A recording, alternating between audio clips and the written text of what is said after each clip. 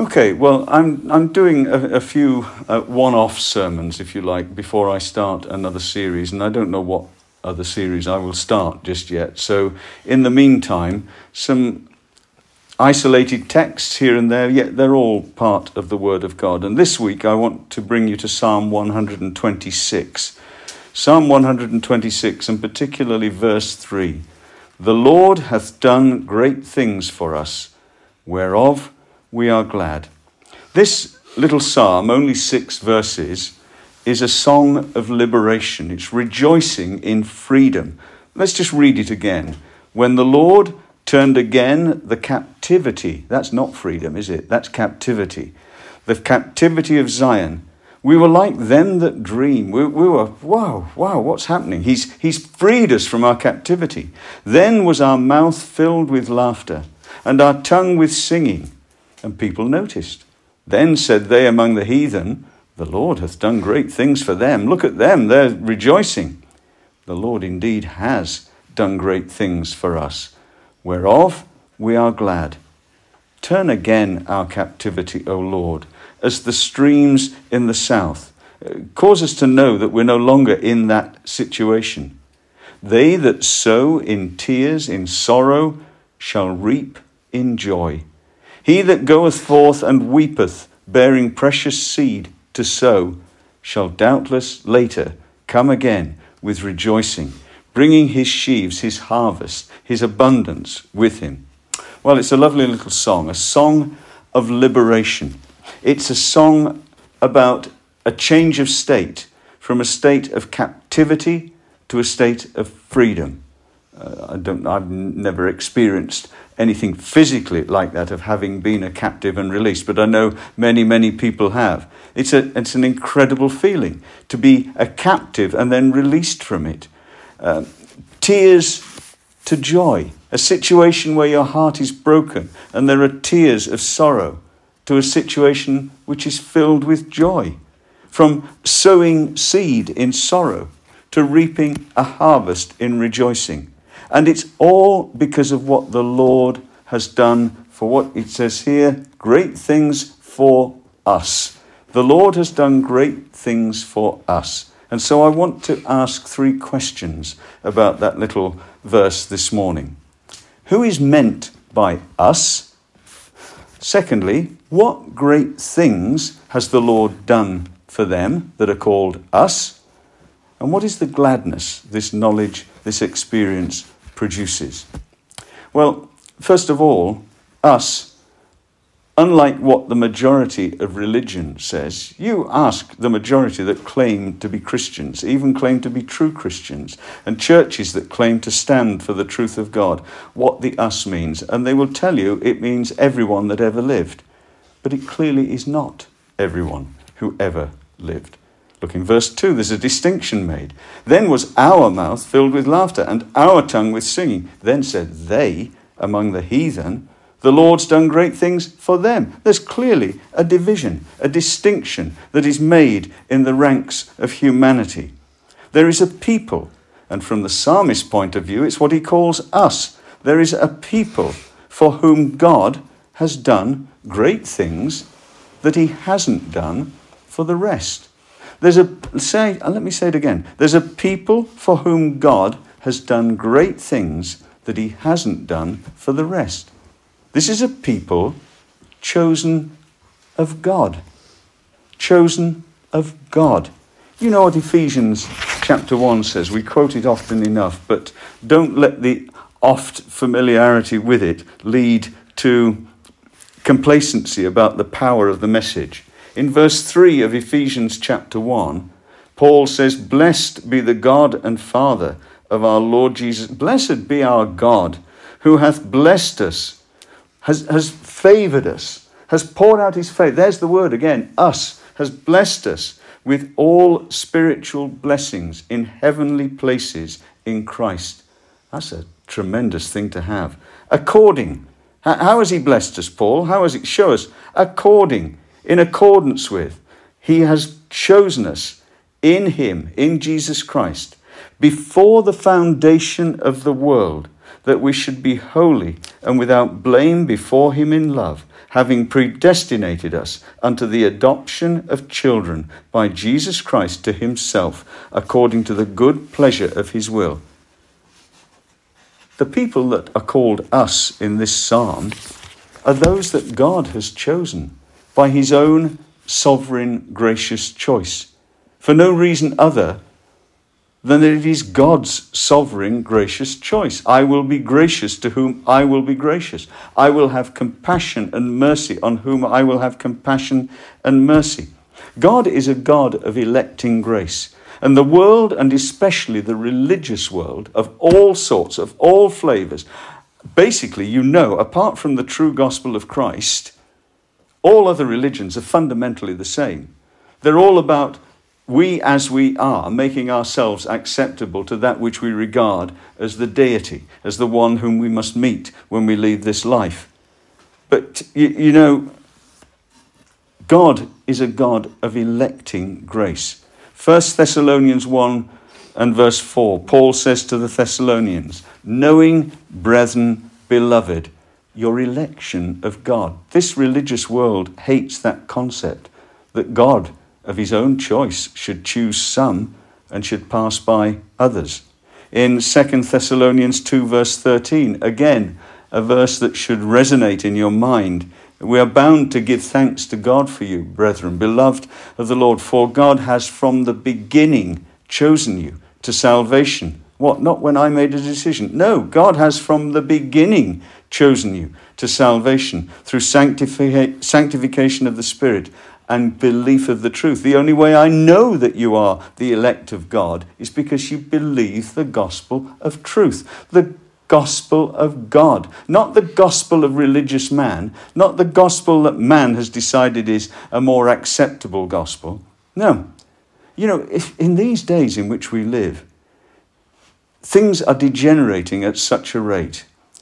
Even those that used to stand, and I'm not going to name names at this point, but even those that used to stand as pillars of the truth in this country of ours, are now, I've had evidence of it this week, and as I say, I won't go into detail, but a once respected evangelical reformed organisation asked a colleague of mine whether the writings of his father could be changed to suit the way people think about doctrine in our day. And he said, absolutely no way. I'm glad to tell you that they've backed off. No, the us is the people of God.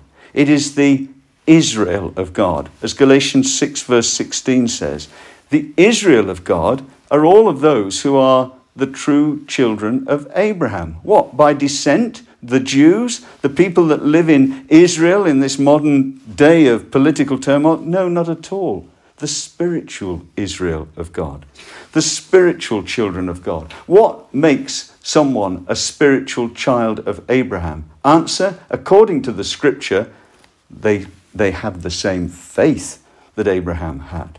And as Abraham believed God, they believed God. And as Abraham had his faith, what was his faith? It wasn't his faith as a work that was counted to him for righteousness. It was what he believed in that was counted to him for righteousness. And what we believe in is the Lord Jesus Christ dying for his people and paying his people's sin debt that is counted to his people for righteousness. It's the faith of Jesus Christ that saves his people from their sins. This is true spiritual Zion. The us that he's speaking about. The Lord hath done great things for us. It's the true spiritual Zion. Well, who are they then? How many of them are there? It's a multitude that no man can number, that are destined for eternal glory.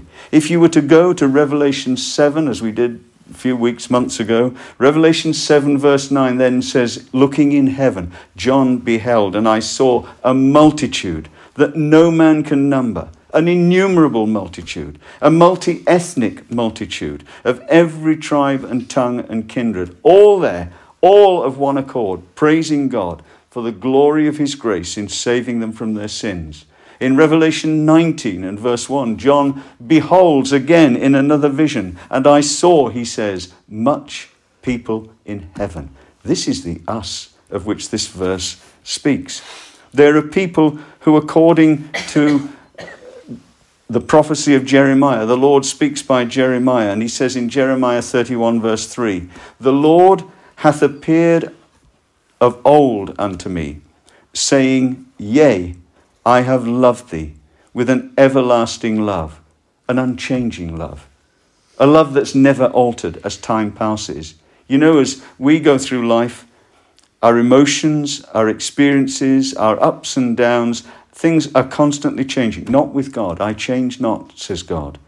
"I have loved thee with an everlasting love," a love that is always the same. "Therefore, with loving kindness have I drawn thee." God draws his people whom he loved. Why did he love them? Just because he loved them. Just because he, as God, sovereignly chose. We'll never know. But he chose to love this people.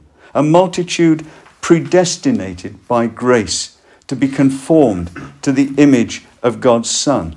This is God's unmerited choice to, as we read in Ephesians, the adoption of children, to be called the children of God, the sons of God, to be conformed, as Romans 8:29 says, to be conformed to the image of his Son, because he makes this people, this us, joint heirs with Christ. Everything that Christ is the heir of, the inheritor of, he has made his people the inheritors of. You protest, religious folk protest. Well, that's just grossly unfair, isn't it? Isn't that grossly unfair?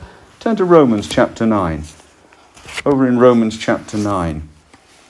And in verse 14, having talked about, having quoted the scripture from Malachi, as it is written, "Jacob have I loved, but Esau have I hated." Then in verse 14, what shall we say then? You know, it's just said that one guy is loved by God and his twin brother is hated by God, is what that verse says.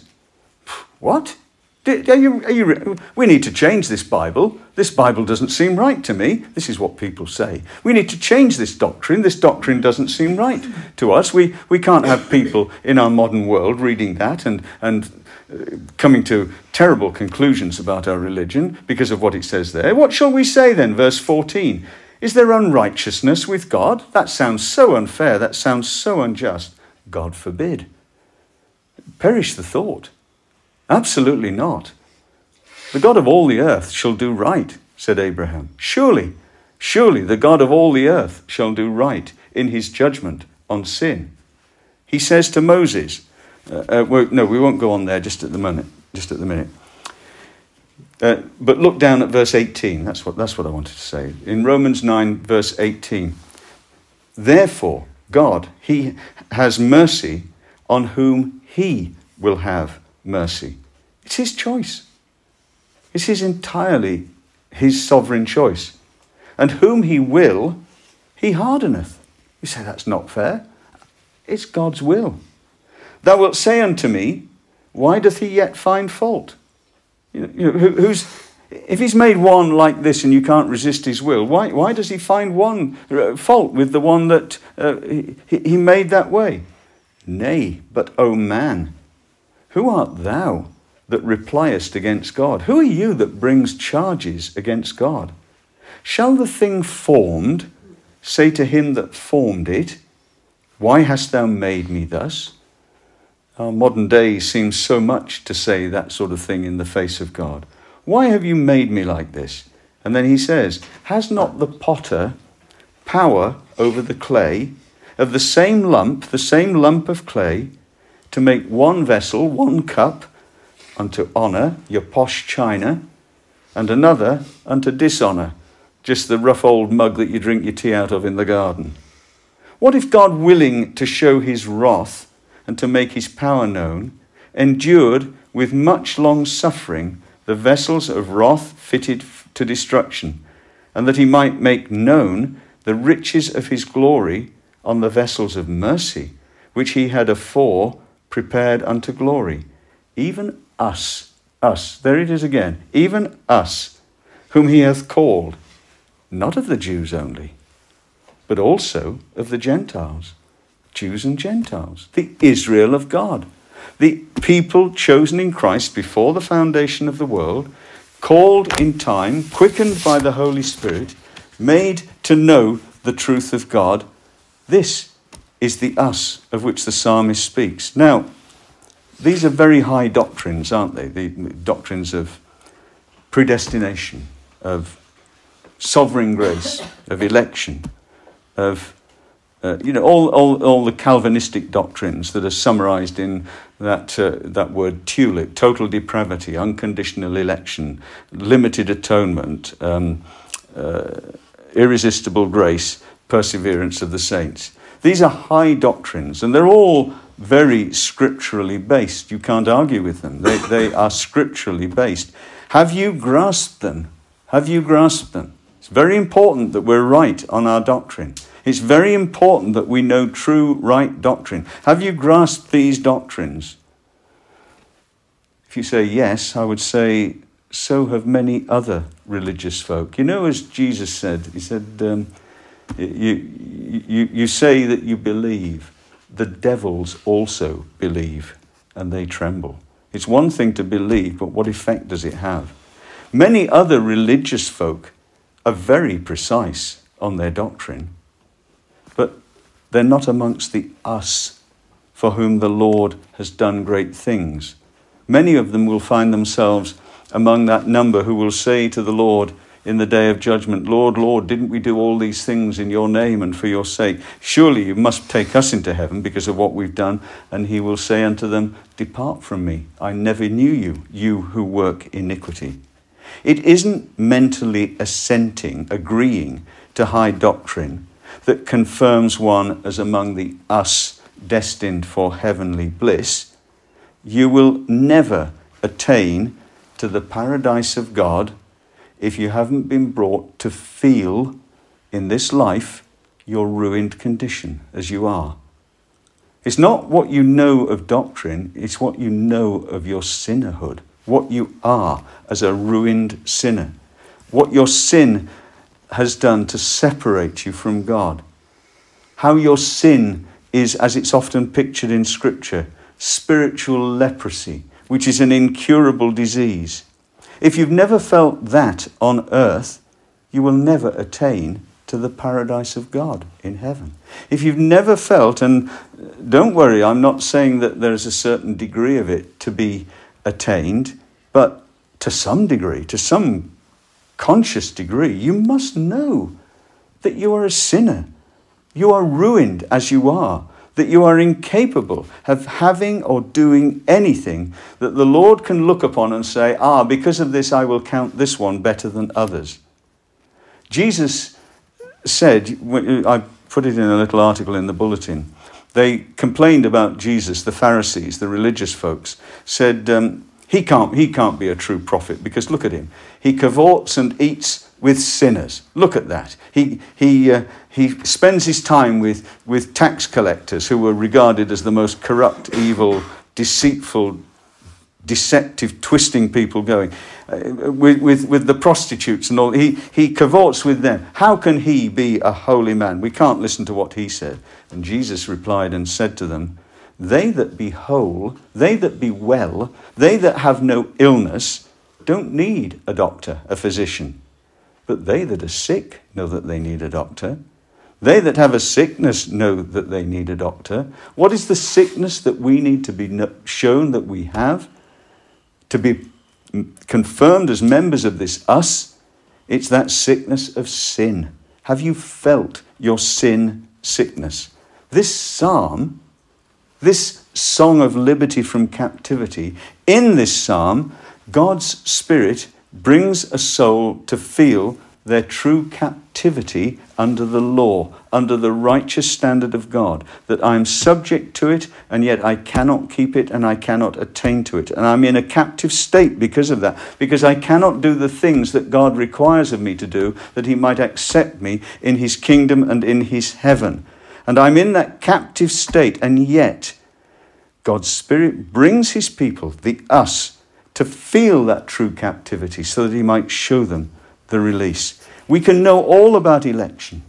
We can know all the doctrines of predestination, of justification from eternity, but we must be brought to feel captivity to sin and Satan under God's law. To know that we must either keep it perfectly, continuously, unceasingly, or be justly condemned by it. It's well pictured in Bunyan's Pilgrim's Progress, where Christian is weighed down. He's in Vanity Fair and he has a family going about their Vanity Fair business all the time. But he is convicted of a burden on his back, a burden of sin. And he's weighed down by that burden. And they ridicule him for it. And they tell him to pull himself together and not be so silly. And just to get on with life and enjoy it. But he couldn't get rid of it. Why? It was the Holy Spirit. A sinner is a sacred thing. The Holy Ghost has made him so. He made him conscious of the sin burden that would keep him from heaven. It made him conscious that whilst that sin burden was there and he was responsible for it, God can only justly condemn him to an eternal separation from him in hell. Bunyan was like that. Pilgrim was like that in Pilgrim's Progress, until he found the one thing that is sufficient to remove that burden. And you know where he found that, at the cross of Calvary, as he looked on the Lord Jesus Christ, dying there for him. A sinner is a sacred thing. The Holy Ghost has made him so. I think this is one of the most important things that is often overlooked. This is such a qualification to be part of this number, this people, this us for whom the Lord has done great things. So then, let's look for a little while at some of the great things that God has done for us, the Lord has done for us. Firstly, I would say what God does for his people is, for us, is he gives a true knowledge of God. So many have ideas about God, but not a true knowledge of God, not the truth of God revealed in their souls. In Hebrews 11 and verse 6, the chapter of faith, it says, "He that cometh to God must believe that he is." Sounds very simple, that, doesn't it? We must have a sense of the being and presence and nature of God, and that he is a rewarder of them that diligently seek him. Oh, that you would show yourself to me, cries the sinner, that you would show me your glory. You see, by nature, we walk in spiritual darkness. The people that walked in darkness, says Isaiah chapter 9, verses 1 and 2. The people that walked in darkness have seen a great light. What's the light? God shines his light. God, 2 Corinthians 4, verse 6. God, who in the beginning said, "Let there be light." God, who shined light into creation, has shined in our hearts to give us the light of the knowledge of the glory of God. Where? In the face of Jesus Christ. You see, there's more than the witness of creation all around that speaks that there is a God, a holy God, an omnipotent God. This is an inner sense of the being of God.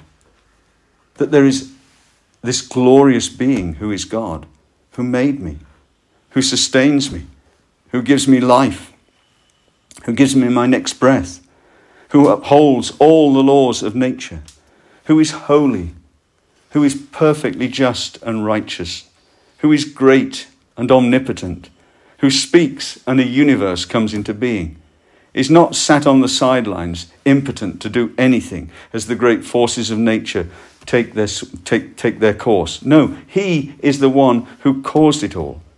And it brings a sense of true fear. I'm not talking about a terror of judgment at this stage. I'm talking about a fear of this one, a reverence of this one, a sense of awe as to who this God is. You know, the fear of the Lord, this sense of who God is, and that I am tiny and God is immense and fills the universe. The fear of the Lord is the beginning of wisdom. If you would know anything, it's the beginning of knowledge of life. In life, you have friends, you have colleagues, you have family members who do not have this sense of God, the true knowledge of God. They might ridicule you for it. They might do.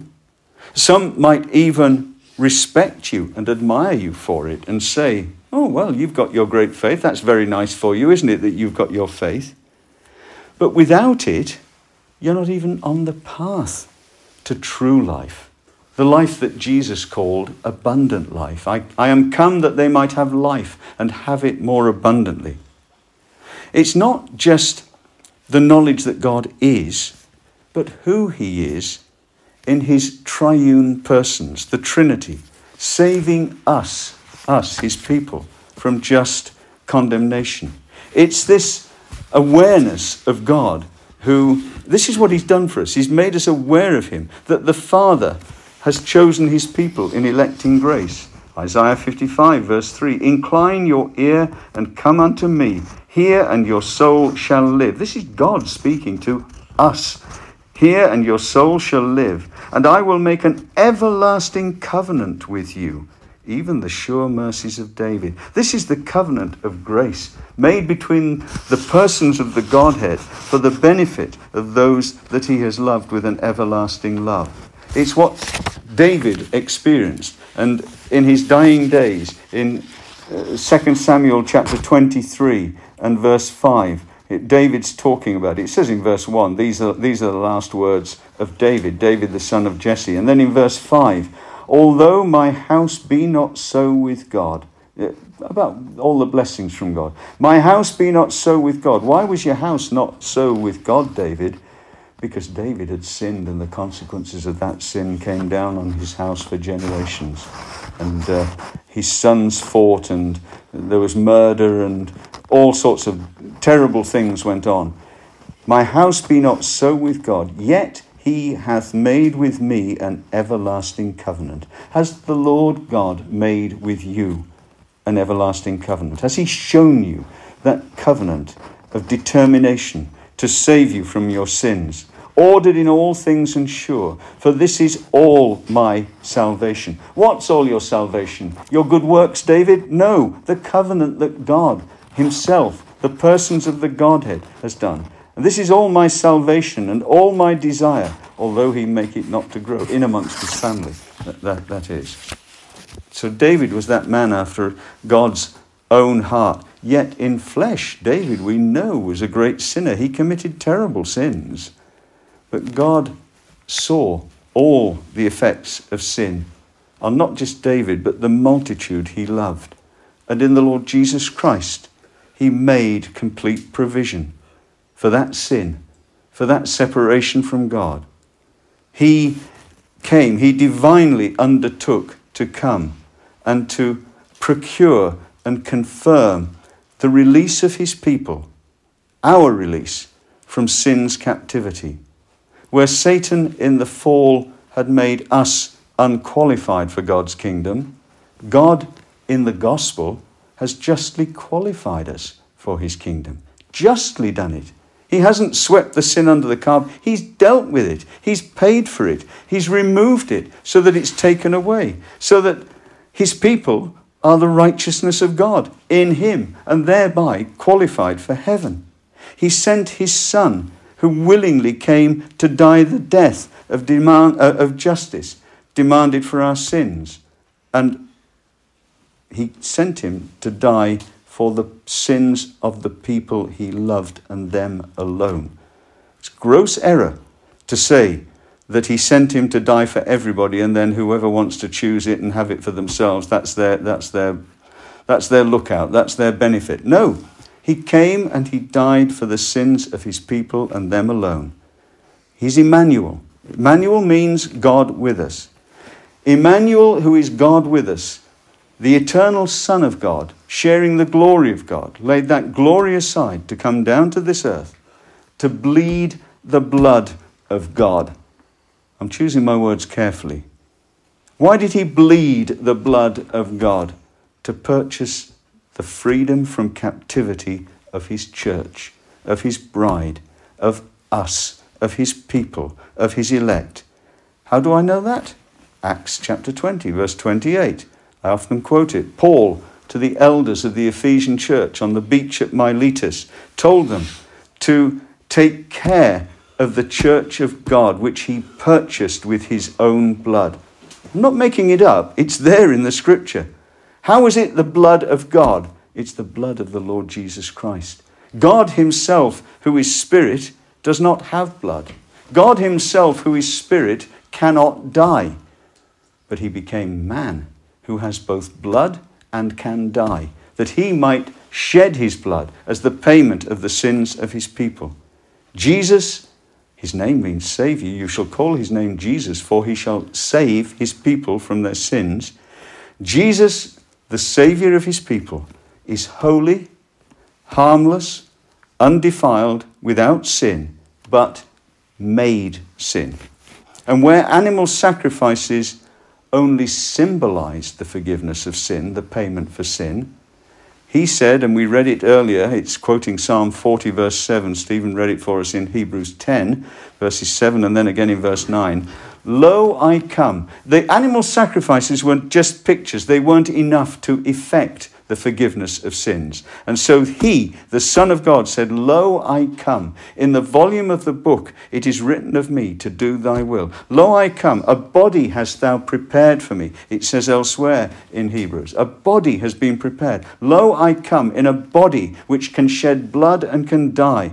The God-man, God perfectly contracted to a span that he might be judged under the law for the sins of his people and pay its penalty. "Lo, I come, in the volume of the book it is written of me, to do thy will," to do the will of the Father, the will of God. What is the will of God? John 6:39. They asked him, "What is the will of God?" He said, "This is the Father's will, which hath sent me." Oh, right. So we don't need some theological school to tell us. It's here in our Bibles. "This is the Father's will, which hath sent me, that of all which he hath given me." All what? All the people. Of all the people. Which people? The people he chose in Christ before the foundation of the world. He gave them to Christ. Why? As a bride. As a bride for his Son. The bride of Christ. There's going to be a marriage in heaven of Christ and his bride. That of all those that constitute the bride of Christ, that of all which he hath given me, I should lose nothing. Not one of them will be lost to Satan and to hell, but should raise it up again at the last day. It will be there with me in heaven. All the hell our sins merited was poured into his soul. The Lord hath done great things for us. He's done great things for us. All the hell our sins merited was poured into his soul. He, the infinite God, made man, made human, came to pay the debt of our sin. As Peter says, 1 Peter 3:18, "Christ also hath once suffered for sins, the just for the unjust, that he might bring us to God, being put to death in the flesh, but quickened, made alive by the Spirit. Without the shedding of blood, there is no remission of sins, but he came and shed his blood, that our sins might be remitted." This is the supreme of all great things that he, the Lord, has done for us. He's done, completed, finished, ended. There's no chance of doubt about this. There are no ifs and there are no buts. God unified us, this people that he's talking about here, and Christ in divine justice before time, so that in time, as Jesus said, a couple of verses earlier than the one we quoted just before in John 6:37, "All that the Father gives to me," all this people that the Father has given to him, what? Shall come to me. They shall come. All of them. What, you mean, what if they decide not to? No, they all shall come. "And whosoever comes, I will in no wise cast out," he said. They're accepted. We're accepted. If we believe in him, we're accepted. We're made sinless in him. We're made the righteousness of God in him before God's justice. Hebrews 9 verse 26 says this, "But now once, in the end of the world, he hath appeared to put away sin by the sacrifice of himself." Just as Daniel prophesied in Daniel chapter 9:24, I quote it again, he came to finish transgression, to make an end of sins, to make reconciliation for iniquity, to bring in everlasting righteousness. It's not only the Father's electing grace and his sustaining power of Christ as he came down to this earth to fulfill the Father's will, and it's the Son's willing submission to accomplish everything, which was the joy that was set before him, but it's also the Holy Spirit's regenerating power to bring us to the knowledge of this truth, to the experience of this salvation, to the life of God, to communion with God. So sinners are made willing. It says in Psalm 110 verse 3, and this is the Holy Spirit's work, this covenant of grace, Father, Son and Holy Spirit. Here's the Holy Spirit's work, that his people are made willing in the day of his power. So Jesus is walking on the road into Jericho, and there's Zacchaeus, the tax collector, the deceitful tax collector, the fraudulent tax collector, the man of short stature, who went up into a tree thick with leaves that he might just be nosy and observe who is this one that they're all talking about. And when the Holy Spirit came to him as Jesus walked by and Jesus looked up into that tree, Zacchaeus, knew his name, Zacchaeus, you come down. You must come down from that tree. And today salvation came to that house. The Philippian jailer in Philippi, holding Paul and Silas in pain from their beatings that they'd had, in the stocks in the jail at night, the Philippian jailer must be brought to cry, what must I do to be saved? Mary Magdalene, the woman of ill repute, must be brought to the feet of Jesus to wash his feet with her tears and wipe them with her hair. Saul of Tarsus, breathing fury and venom against the church of God and against the followers of this impostor Jesus, as he thought.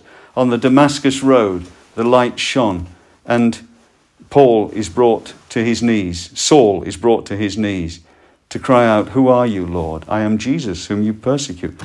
Immediately, all of the resistance and opposition is gone. Lord, what would you have me to do?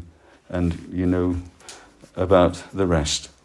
The Spirit of God brings all our efforts and our hopes in our personal improvement to absolutely nothing. He strips us bare. He brings us to take hold of Christ.